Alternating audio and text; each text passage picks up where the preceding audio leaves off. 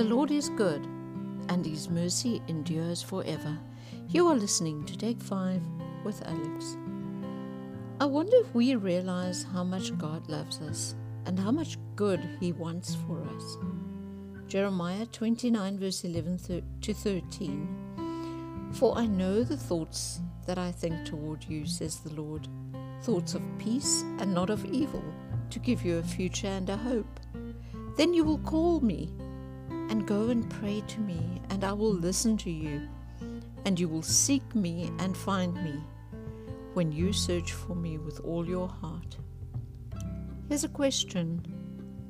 We all know this verse, and if you look on Pinterest, you'll find pages and pages of Jeremiah 29 verse 11, paintings, drawings, calligraphy, and tattoos. In fact, I only typed in Jere and I got Jeremiah 29 verse 11. I didn't even have to search.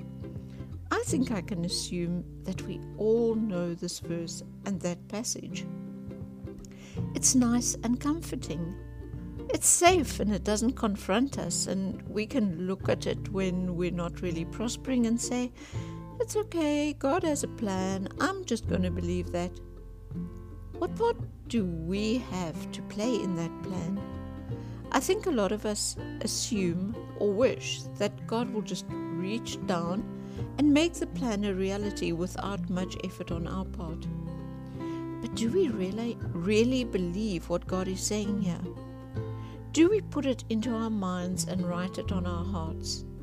It's all good and well to write things on walls, physical or virtual, but to write them on our hearts is another story altogether.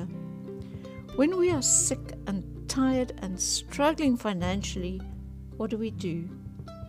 Do we embrace this verse and cry out to God, or do we curl up in a ball and just cry? Obviously, the easy thing to do is to just cry, get depressed, and tell everyone and ourselves how unfair life is. That's the normal thing to do, isn't it? We get together with our friends and complain and compare unfairness.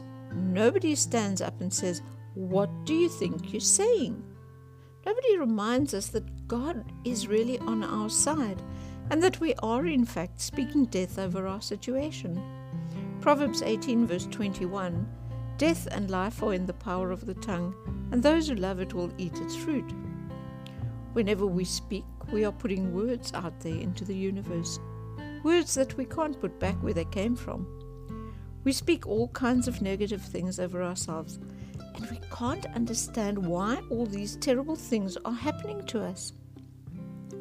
I realize that it becomes a habit, and I fully realize that when bad things happen and when we're feeling miserable or sick, it's not easy to be positive. But that is exactly what we must do. We have to force ourselves to become positive. We must praise God because God does not bring bad things over us. That is the work of the enemy. God allows us to go through trials to strengthen us. Romans 5 verse 3 to 5. And not only that, but we also glory in tribulations, knowing that tribulation produces perseverance, and perseverance character, and character hope.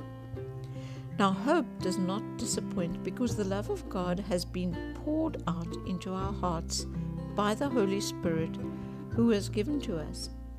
We need to remember this when we are despondent and when it feels like the whole world is resting on our shoulders. We are becoming better people. We are getting spiritually strong. John 10 verse 10, the thief does not come except to steal and to kill and to destroy.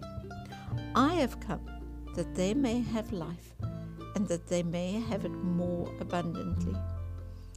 If the enemy's mission is to kill, steal from, and destroy God's children, and he's not going to stop, how can we survive?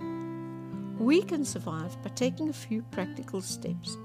Ephesians 6 tells us to put on the full armor of God.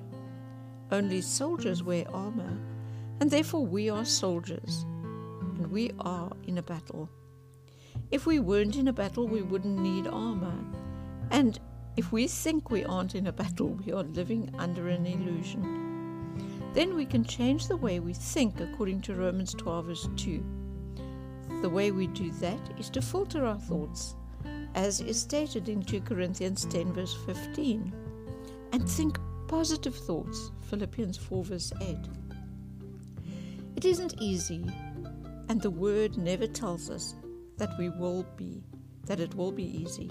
But we are soldiers, and we have to make sure that we are well trained in the skills that our manual prescribes.